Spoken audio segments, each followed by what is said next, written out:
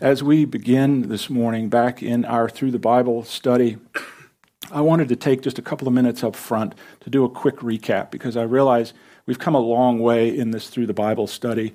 In fact, when I was going back through this, I was kind of shocked to see how many books we have been through so far. So I put some things on the screen just to help us do a very quick recap. Obviously, we started in Genesis. We broke that book down into a number of sections. Chapters 1 through 10 was creation and the flood, or creation, the fall, and the flood. And then chapter 11 was the Tower of Babel. And then I'm not teaching the Bible in biblical order. I'm teaching it in chronological order, the best that I can. And it's quite a challenge. But we stepped out at Genesis 11 and we studied the book of Job because Job occurs, the best we know, right around that time period. And then Genesis 12 to 50, of course, the call of Abraham and Isaac and Jacob, the 12 sons who became the 12 tribes of Israel, all the way down to the end of Genesis where the Hebrews were in slavery in Egypt. We studied through Exodus, Leviticus, Numbers, Deuteronomy, Joshua, Judges, and Ruth. And then we got into 1st and 2nd Samuel. We looked at the life of David and his son Solomon. And again, we stepped out from the books of 1st and 2nd Samuel. When we were studying David, we stepped out and we studied the Psalms because he didn't write all of them, but he wrote most of them. And we wanted to be able to put those Psalms in the context of his life. We did the same with Solomon. When he was reigning, we took some time and stepped out and looked at Proverbs, Ecclesiastes, and Song of Solomon in order to put Solomon's writings in place and in context. And then we moved over into 1st and 2nd Kings and 1st and 2nd Chronicles. Those books are sort of harmonies of each other, parallels, if you will. You can take 1st and 2nd Kings and you can lay them over 1st and 2nd Chronicles, and you read them together, and each one fills in little details that the other one doesn't have of the same events. So we've been doing that, and we got up to 2 Kings chapter 14 a year ago. And you may remember I told you that morning, January 23rd, when I stood up here, I said, put a marker in 2 Kings 14. We're going to be gone for a while, because in 2 Kings 14:25, is the first time we see the name Jonah in the Bible. And so we left 2 Kings 14 on pause. We went out and we looked at Jonah. And then we went through the other prophets who ministered after Jonah around that same time, Joel, Obadiah. There's some question about Obadiah. He may have come later. Honestly, I don't give two hoots if it was earlier or later. It was a great book, one little chapter. And we looked at Amos and Hosea. We finished up the book of Hosea in November, just before our Christmas series. And now the next prophets in the timeline are Isaiah and Micah. Even though Micah comes, about 10 books after Isaiah, their lives actually overlapped. They ministered at some of the same time. So, the ministry of Isaiah and Micah actually takes place between 2 Kings chapter 15 and 2 Kings chapter 20. Y'all remembering all this? Okay. I'm just trying to help set some context, and we'll get more into this next week. But so that's kind of where we are. We stepped out of 2 Kings 14. We looked at the prophets. We're now in Isaiah, and that will cover 2 Kings 15 to 20. And one reason I intentionally actually changed the Christmas series and finished it on purpose with a little peek into Isaiah in our last Sunday in our Christmas series was to set us up perfectly to launch into the book of Isaiah today. Because the book of Isaiah is all about the promise of Christ's first coming, his incarnation that we studied in December, and it's all about his second coming. And so we took a very brief look at that in December, a few verses in Isaiah 40, and we're going to begin the book of Isaiah today. A theme that we see repeatedly throughout the book of Isaiah is that God is holy beyond all understanding, and man is corrupt beyond repair. And if we can't, if we are not jolted and humbled and convicted by the great gulf between those two, then we really need to wake up. God is holy beyond all comprehension, and you and I are corrupt beyond repair. And Isaiah brings those two together in a beautiful way that I think is really going to encourage you and challenge you and bless you. And he reminds us again and again that the hope of our remedy, the hope of our salvation can never be found in ourselves. And so Isaiah points constantly, more than any other Old Testament prophet, Isaiah points constantly to the coming Messiah through whom fallen man can be redeemed. The first 5 chapters of Isaiah provide a kind of worship checkup. God's people were, as we've seen in the other prophets we looked at, God's people were worshiping, but their hearts were not in the worship. It was mechanical for them. It was routine for them. And I think this is an appropriate way for us to start the new year. Jaron said it at the beginning, it's so easy for us Sunday by Sunday by Sunday, just for this to become a thing on the calendar. And, I don't want God to get mad at me, so I guess I'll go back to church this week. And it's just kind of a check-off thing that we do. Or maybe you think you're building up points by doing this. That's not happening either. This time, I've always told you this time that we have together on Sunday mornings should always be very precious to us. Because it can be gone in a heartbeat. And we are tremendously privileged to be here today, every Sunday, doing what we're doing. But the danger of having these freedoms, where there's nothing right now impeding us from coming here and worshiping freely. Nothing. That's wonderful. I thank God for that. But the danger in that is that we become complacent about it. We take it for granted. And what is supposed to be very meaningful and moving for us every week just becomes a thing where, like, looking at our watch, gee, man, how much longer?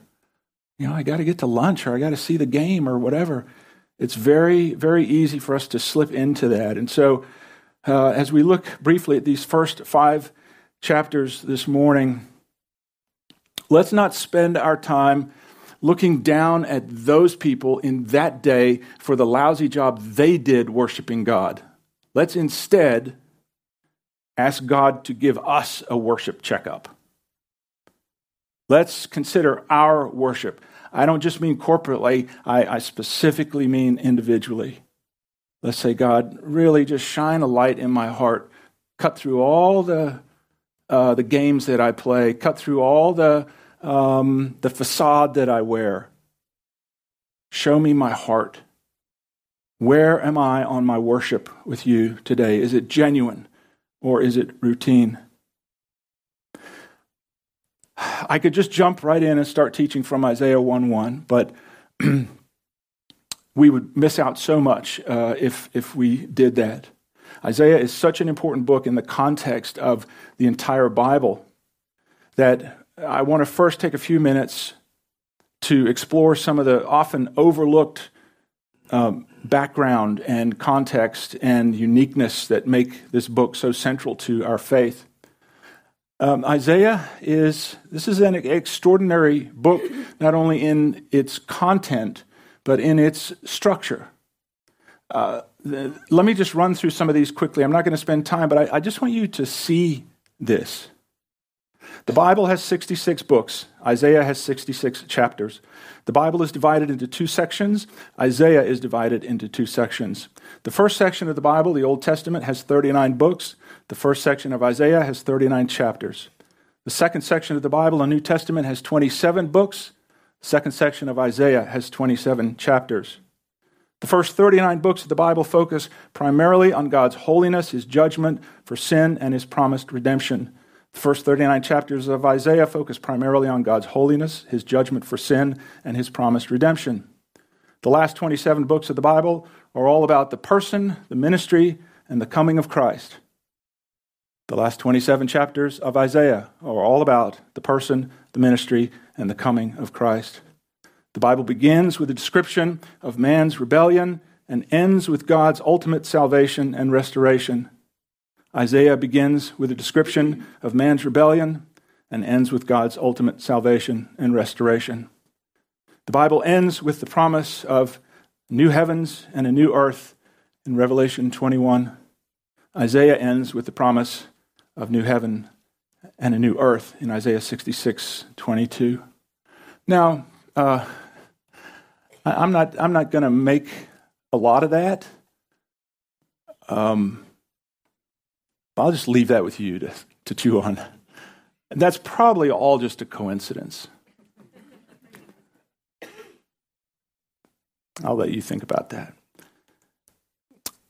There are also some things we need to be aware of in Isaiah. Years ago, some pin-headed, unsaved theologians in Germany got together and decided that Isaiah didn't write this whole book.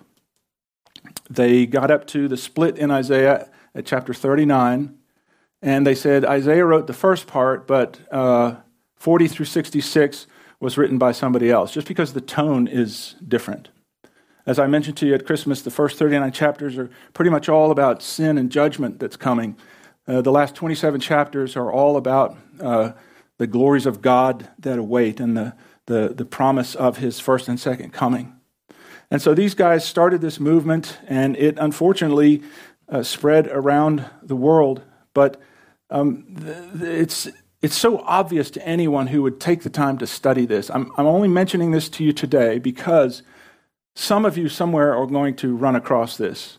Some of you are going to be sitting in university somewhere, and some slick professor is going to bring this up in the classroom, and you're going to be sitting there stumped. Well, you don't need to be. None of the New Testament writers who quote Isaiah take any time trying to prove the authorship or the inspiration of the book. Not 1 second. They assume that the reader already knows its authenticity. Instead, they quote Isaiah as scripture and as fulfilled prophecy, the whole book. And every time a New Testament writer quotes Isaiah, every time Jesus himself quotes Isaiah, there's never any doubt whatsoever about its validity. A couple of examples. Mark chapter 1. Mark begins his book by laying out the proof of the gospel of Jesus Christ. And how does he do that? Does he give a long-winded argument? No, watch this.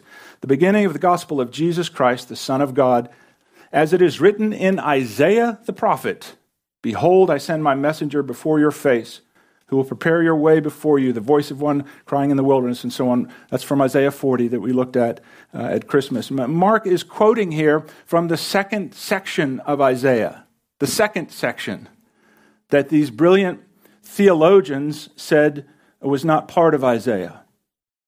And he's attributing authorship of that second half to none other than Isaiah himself. One more quick example from Jesus. The beginning of Jesus' ministry. I love this in Luke chapter 4. I absolutely love this section of Scripture. It says this: "So Jesus came to Nazareth, where he had been brought up. And as his custom was, he went into the synagogue on the Sabbath day and stood up to read. And he was handed the book of the prophet Isaiah. And when he had opened the book, he found the place where it is written, 'The Spirit of the Lord is upon me, because he has anointed me to preach the gospel to the poor. He has sent me to heal the brokenhearted, to proclaim liberty to the captives and recovery of sight to the blind, to set at liberty those who are oppressed, to proclaim the acceptable year of the Lord.' Then he closed the book and gave it back to the attendant and sat down, and the eyes of all who were in the synagogue were fixed on him, and he began to say to them, 'Today this Scripture is fulfilled in your hearing.'" Again, what's being quoted here, what Jesus read and used as a proof of who he was, that he was the Messiah, comes from the second section of Isaiah. And we could go on and on. So in other words, Jesus is saying, if you want to understand me, you need to understand Isaiah. That's how important that book is. And it's critically important that you and I, if we are going to understand who Jesus really is, that we grasp the full scope of Isaiah and understand how all of the implications that it has for the life and ministry of Jesus Christ. Isaiah is quoted more in the New Testament than any other Old Testament prophet. It's quoted multiple times in Matthew, Mark, Luke, John, Acts, Romans, 1st and 2nd Corinthians, Galatians, Ephesians, 1 Peter, Hebrews, and Revelation. Now, what I'm trying to tell you is this. I'm not trying to throw out statistics and numbers just for the sake of doing that. What I'm trying to tell you is this. Isaiah is a monumentally important book. If you were to survey, sort of stand at a distance and look across all of the Old Testament prophets, Isaiah would rise above all the others like Mount Everest. It is a monumental book. And in an era of fluffy Christian books, where many of the authors flippantly reduce your spiritual life to 3 or 5 or 7 easy steps, Isaiah comes along and he unapologetically pens 66 weighty chapters that deal with the real raw grit of man's sin and the wonder and the glories of God's holiness. This is a book we need to get. We need to get Isaiah, and we need to let Isaiah get us. Now, as with some of the other prophets we've looked at, Isaiah, the book itself, isn't written, the contents is not written always in chronological order. He switches back and forth between several different themes. For instance, the first 5 chapters, he talks about man's sinfulness as one theme, and then he immediately jumps over and he'll begin talking about God's invitation of forgiveness, and then he'll switch right back to man's sinfulness, and he'll switch right back to pointing out God's forgiveness. This is a technique that was used that is very powerful, actually. It kind of, it's like getting punched from both sides. You know, you get slammed this way and slammed that way, and it really catches your attention as you're going through this book. And this is precisely what he does in these first 5 chapters. So this morning, as we just do a quick introduction, a quick overview, I'm going to go through and pull out for you these, from these opening chapters, the places where God is addressing his people about their sin, because sadly, that's what, I guess, gives the reason for the rest of the book of Isaiah. It's because of our sin that Christ had to come. It's because of our sin that he was despised and rejected and murdered on a cross. This is vitally important that we understand. I don't like to preach on sin all the time. But understand, I'm just going through the Bible. I'm teaching what comes next. So if we have 85 weeks in a row about sin, don't blame me, okay? Because I'm not manipulating any of this. If we repeat things over and over and over again, maybe it's because God repeated them in his word on purpose. And we need to hear that. But then I do want to close by looking at one of the beautiful sections of Isaiah that shows us the forgiveness that God offers. I want to share 4 simple points with you today. And as we consider these, just notice, if you will, how these indictments that God brings against his people in Isaiah's day are the exact indictments that could be brought against our society today. Let's not lose the connection. This is a 2,700-year-old book, but it is brand new. And it is 100% relative to our lives and our culture today. And you'll see that, I think, as we move quickly through these. Isaiah chapter 1, verse 1. That seems like a good place to start. The vision of Isaiah, the son of Amoz, which he saw concerning Judah and Jerusalem in the days of, and he's going to give us 4 kings, Uzziah, Jotham, Ahaz, and Hezekiah, kings of Judah. Now, I mentioned this quickly, as I've pointed out before. What Isaiah is doing here is he's date stamping his writing to let all future readers know when he lived and when these events took place. Okay? That would be like me saying to somebody else around my age, okay, so this happened during the time when Reagan was president. Okay, and we can, if we're old enough, we can place that in our timeline. So this statement tells us that Isaiah's ministry fits into the time period of these 4 kings, which, as I said, is covered in 2 Kings 15 to 20, and we'll unpack that more next week as we look at chapter 6 and we dig into the life of Uzziah. Verse 2, "Hear, O heavens, and give ear, O earth, for the Lord has spoken. I have nourished," this is God speaking, "I have nourished and brought up children, and they have rebelled against me." That's the fear and dread of every godly parent. "The ox knows its owner, and the donkey knows its master's crib, but Israel does not know. My people do not consider. Alas, sinful nation, a people laden with iniquity, a brood of evildoers, children given to corruption. They have forsaken the Lord. They have provoked to anger the Holy One of Israel." Wow. They have turned their backs on him. God is saying, as he did through one of the earlier prophets, "I raised you up as my own children from infancy." Remember, one of the other prophets said, "I taught you to walk. I fed you. I've given you everything you need in abundance, but you still turned your back on me." And it's a pretty strong statement when he says, even the ox and the donkey have more sense than you do. See, my dog knows who I am. He knows where he lives. He has the sense to know who feeds him. And so he doesn't rebel against me. He's smart enough to know, well, I better at least pretend like I like this guy because he's the one who gives me treats now and then. Okay? Every once in a while I'll go to pet him and he'll go like that. I'm going, what? I put food in your belly, boy. You better be nice to me. So, but for the most part, our old dog understands who his owner is. He understands how this thing works. God says, my people, they're not even that smart. They don't even have that much discernment. I've given them everything that they have. And yet what do? They turn their back on me and they walk away.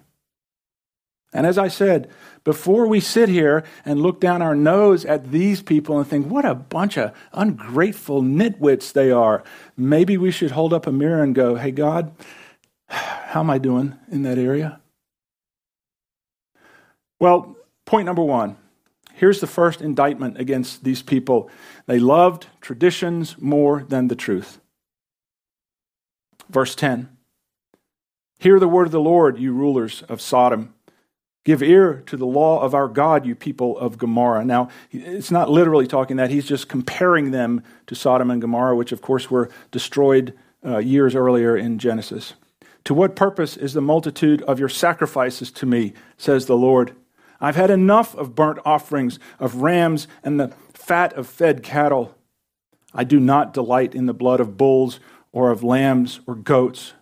When you come to appear before me, who has required this from your hand to trample my courts? Bring no more futile sacrifices. Incense is an abomination to me. The new moons, the Sabbaths, and the calling of assemblies, I cannot endure iniquity and the sacred meeting. Here's the dangerous problem. They were following the traditions of the law without obeying the truth of God's word. They were big on tradition. They followed all the rules of the ceremonies, all the rules of the cleanliness, all the rules of the law, but they did it all without obeying the truth of God's word. They loved tradition more than truth. Hey, do you know what splits up most churches still today? It's not doctrine. It's not truth. It's tradition. Tradition. I can't believe they moved the piano to the other side of the auditorium without asking me. My grandmother played hymns from that piano. How dare you do that? They changed the color of the carpet. Half the church gets mad and storms out. I'm telling you, folks, stupid things split churches. Rarely does doctrine split churches. Over time, churches elevate tradition above truth. And when that happens, trouble is sure to follow. That's why I'm glad we're very short on traditions here. And in fact, just by my nature, I try to break every one of them that does come up. Because I don't ever want us to get so set in the way we do things that, first of all, we tell God, we've never done it that way before, so we can't do what you're asking us to do. Nor do I ever want to cause offense to anyone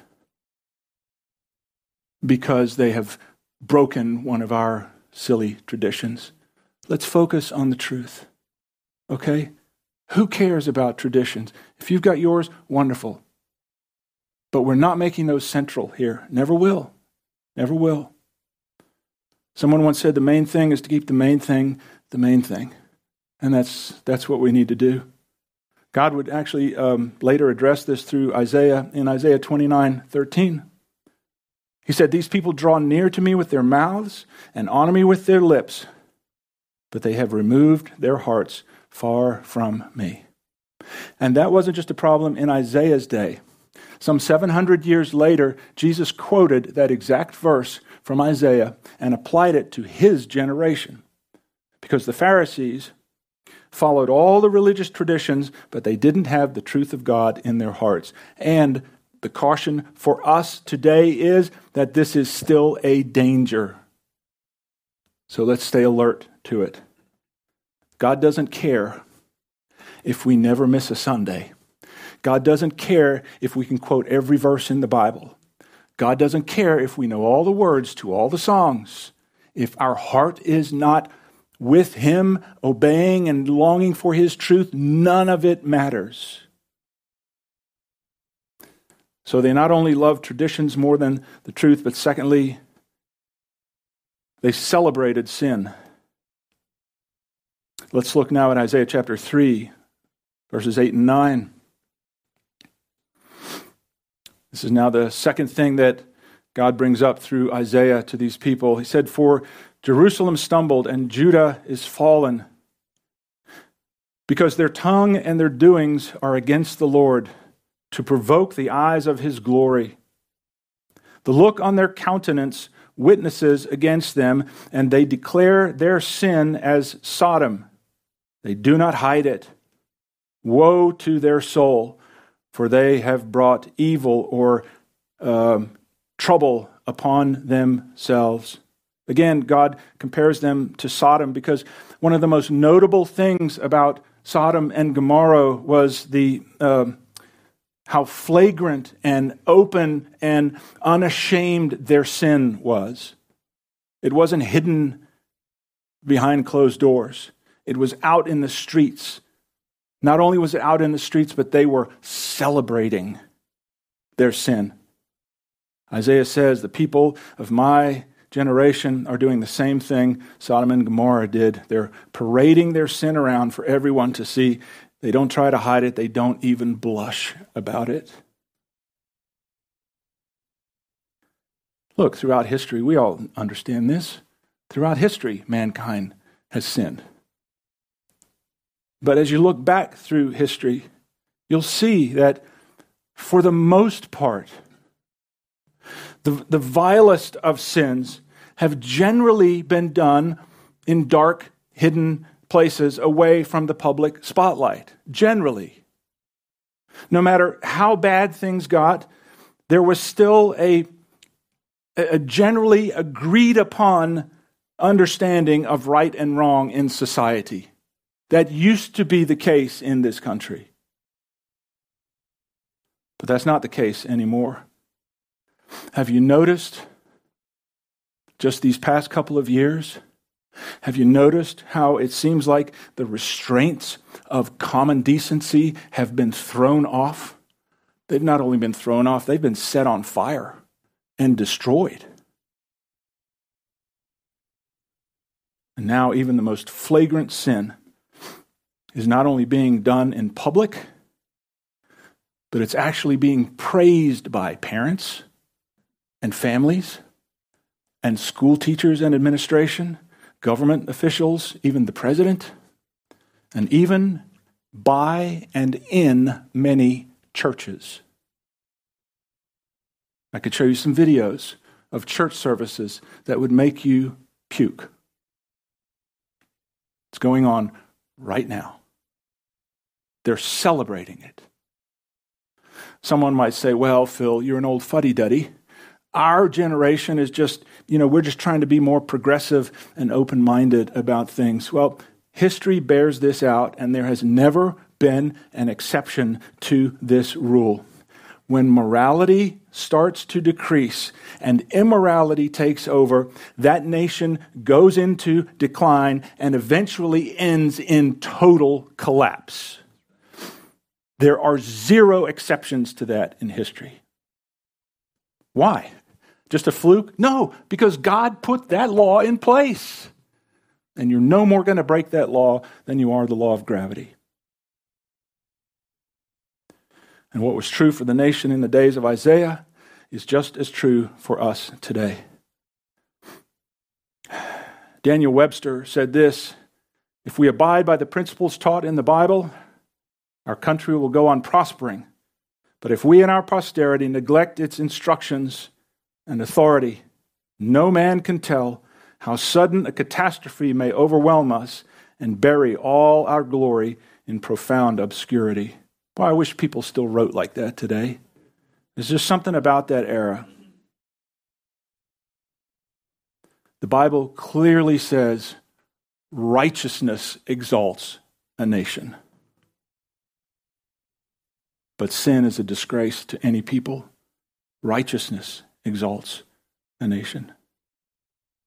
So they not only loved traditions more than the truth, they not only celebrated sin, but thirdly, they pursued materialism and pleasure. We now look at chapter 5, the next indictment. Chapter 5, verse 8. Woe to those who join house to house. They add field to field till there is no place where they may dwell alone in the midst of the land. In other words, it's just this continual gobbling up of more and more progress in building and expanding. In my hearing, verse 9, in my hearing the Lord of hosts said, truly many houses shall be desolate, great and beautiful ones, without inhabitant. For 10 acres of vineyard shall be 1 bath, and a homer of seed shall yield 1 ephah. Do you guys have the ephah measuring cup? You get them in Israel if you want them. Verse 11, woe to those who rise early in the morning, that they may follow intoxicating drink, who continue until night, till wine inflames them. The harp and the strings, the tambourine and the flute, and wine are in their feast, but they do not regard the work of the Lord, nor consider the operation of his hands. He's describing a culture obsessed with self and personal happiness. He's describing a culture where materialism has become their pursuit, where pleasure has become their goal. You may remember from Amos and Hosea, they addressed this culture. They lived right around the time of Isaiah, just before, and one of the charges brought against the people through them was that they had allowed their lives of luxury to desensitize them to the voice of God. One of the most misquoted verses in the Bible is when people say money is the root of all evil. That's not what it says. It says the love of money is the root of all evil. Big difference. The love of money. Why? Is God against money? No. But it's the love of, it's the pursuit of. Oh, it brings all kinds of problems into our lives, and it turns our heart eventually away from God. We've known a few over the years in our missionary travels. Our family has known a number of millionaires who were godly people, and they had the ability to handle great wealth and use it wisely for God's kingdom, but it's rare. It's rare. And this is exactly what God had warned them about years earlier. When Moses was leading them towards the promised land, he paused at one point and he said to them, when you come into the land that God is giving you, when you live in beautiful cities and houses full of good things, when you have water and vineyards and fruit trees, when you've eaten and are full, then beware. Beware lest you forget the Lord who brought you out of the land of Egypt. You see, there's a danger in having too much.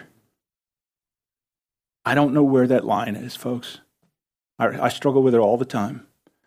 There are times when, maybe our family will save our money for a long time and we'll purchase something that we've talked about. And almost every time after the purchase is done, I get a sense of guilt. Like, do we really need this? There's nothing wrong with having things. There's nothing wrong with saving money and buying something wonderful. I'm still waiting for my Ferrari from this church. A 488, please, would be nice. There's nothing wrong with any of that. But I don't know where the boundaries are. We have to seek God individually and say, Lord, just guide me here. Nudge me in the right direction. Keep me from overconsumption of things or the over-desire of things. There's such a danger here for us, both personally and nationally. Listen, I've lived all over the world. I've been to almost every country in the world. But there's no place on earth I want to live than right here in America. God has blessed this country more than any nation on earth. We have seen and enjoyed the abundance of God's blessings here. But that comes with a great danger. And we'd better be aware of it. I love this in Proverbs chapter 30, verses 7 to 9. You want to talk about the right balance. I think about this verse a lot. He says, 2 things I ask of you, Lord. Do not refuse me before I die. Keep falsehood and lies far from me. Give me neither poverty nor riches, but give me only my daily bread. Otherwise, I may have too much and disown you and say, who is the Lord? Or I may become poor and steal and so dishonor the name of my God. May God help us all to live with that awareness. So finally, they not only loved traditions more than truth, they not only celebrated sin, they not only pursued materialism and pleasure, but fourthly, they defined their own moral standards. Chapter 5, verse 20. Woe to those who call evil good and good evil, who put darkness for light and light for darkness, who put bitter for sweet and sweet for bitter. Woe to those who are wise in their own eyes and prudent in their own sight. The people in Isaiah's day started calling things that were wrong right. They defined their own moral standards. And see, all the way back at the beginning of the Bible, God is the one. God is the one who established the unchanging boundaries and guidelines and standards of what is right and wrong. And when we abandon God's standard, there is no standard. It's every man for himself. That was the problem in Isaiah's day, and it's precisely the problem today. Evil has become subjective, and morality has become relative. Here's the root of the problem. Man has abandoned God's moral standard. And he's made himself the arbiter of right and wrong. That's the root of the problem. Can I just tell you, as your pastor, I don't always like God's standards. I just don't. There are some times when I know God is speaking to me about something, and it seems so niggly and minor, and I just go, come on, God, I can't even do that. No. I want you to be holy and set apart. And sometimes it takes me a while to come to terms with that. But what I always see looking back is, good grief. But 10 years later, why would I ever have wanted to do that? Thank you, God, for steering me away. But that only happens when we live by God's absolute truth. And when we don't do that, what you end up with is a society in which everyone does what is right in their own eyes. And folks, I don't have to tell you, unless you've been living in a cave, you know that that's exactly what's happening in our country. I don't know of one thing, not one thing, that everybody in the world would agree on is evil. Not one thing. Now you think about that. Oh, Phil, hey, here's one. What about murdering babies? That's pretty horrible. Oh, no. We got a whole government of people promoting that. Even now, trying to get legislation through that will allow parents to murder their babies months after they're born. And it's coming. It will come. I promise you. It will come. You're telling me murdering babies is okay? Well, there are a lot of people who say it is. My body, my choice. Problem is, it's not your body, honey. It's the baby's body. We're living in that society today. That's where people were 2,700 years ago, and that's where we still are today. So what's to be done about it? I don't want to leave with that sort of dark cloud hanging over us. Thankfully, God never leaves us with bad news. God never leaves us without hope. And this book is filled with hope. Despite all the sin and rebellion and evil, not just in Isaiah's day, but in our own day and perhaps in our own hearts right now. Despite all this, God still extends his hand of grace and forgiveness to wayward mankind. And I close with this wonderful news from Isaiah, back in Isaiah 1:18. God says, "Come now, let us reason together. Though your sins are like scarlet, they shall be as white as snow. Though they are red like crimson, they shall be as wool." That doesn't mean much to us today, but to those people, that really must have perked up their ears. Dealing in scarlet and crimson and purple cloth was a very specialized industry. In fact, you remember a woman in the New Testament who Paul ran across in the book of Acts, chapter 16, I think it was, in Philippi. There's a woman there who the church met in her house. She was a dealer in purple cloth. It's a very specialized industry. The only way they could create those deep colors, scarlet and crimson, was to gather murex shells from the ocean and crush them in a special process. And when they did, they would emit a purple reddish dye. When they got enough of that, they could dip the cloth in it and color the cloth. As a matter of fact, I brought this for you today. I've had this for years and years. This is from the Holy Land. There's a murex shell right there. That's what they used to gather, thousands of these. And they would crush them, and that purple, reddish colored dye would come out. Problem is, once they dipped the cloth into that dye, there was no way to ever remove that color from the cloth. It was permanent. The stain was permanent. And the people knew that. So when God made this statement here, it must have been shocking in the people that day. It's like, wow, a new laundry detergent. We've never been able to get this color out. And yet God says, even our sins, when those sins permanently stain us, and there is nothing we can do to remove the stains, God says, hey, come to me. Bring them to me. I will not only remove the sin, I will remove the stains, and I will make you whiter than snow. What fantastic news. What glorious hope for us to hear after such a dark, depressing message.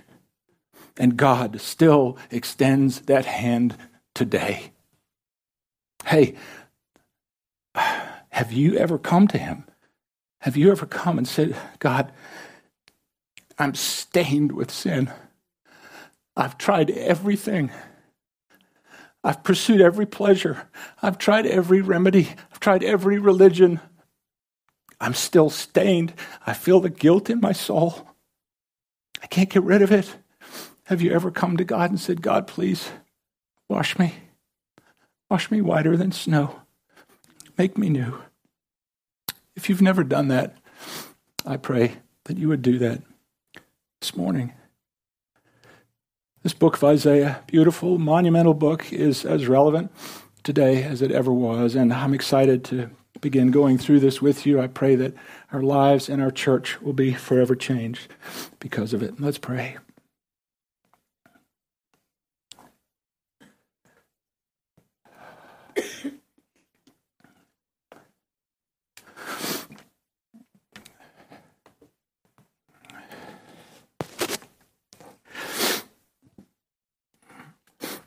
Father, I thank you that you are not a God who turns the other way and ignores our sin. Because sin must be dealt with. I thank you, God, for your word that hits straight and hard. It is because of this that those here today who are saved are saved. It's because we were made aware and convicted of our sin, and your Holy Spirit drew us to salvation and cleansing. I pray, Lord, if there's any believer here today whose life has gotten derailed and they're entangled and embroiled in one of these indictments that was brought against those people, God, I pray you'd set them free right now.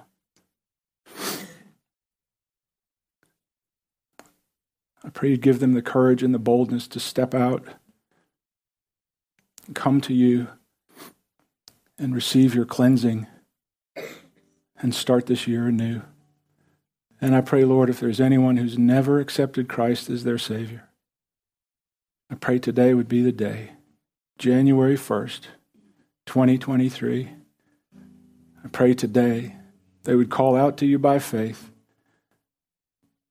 They would acknowledge their sin and repent and receive the forgiveness that you offer. Thank you, Father, for your gracious hand of mercy and forgiveness. In Jesus' name, amen. You've been listening to a broadcast from Life Point Church in Greenville, South Carolina. If this ministry has touched your life in some way, we would love to hear from you. Just visit our website at www.lifepointsc.org for more information. Or, if you prefer to reach us by letter, you can write to us at P.O. Box 27036, Greenville, South Carolina, 29616, USA. Until next time, may God bless you as you continue to follow Him. Open the eyes of my heart, Lord. Open the eyes of my heart. I want to see want to see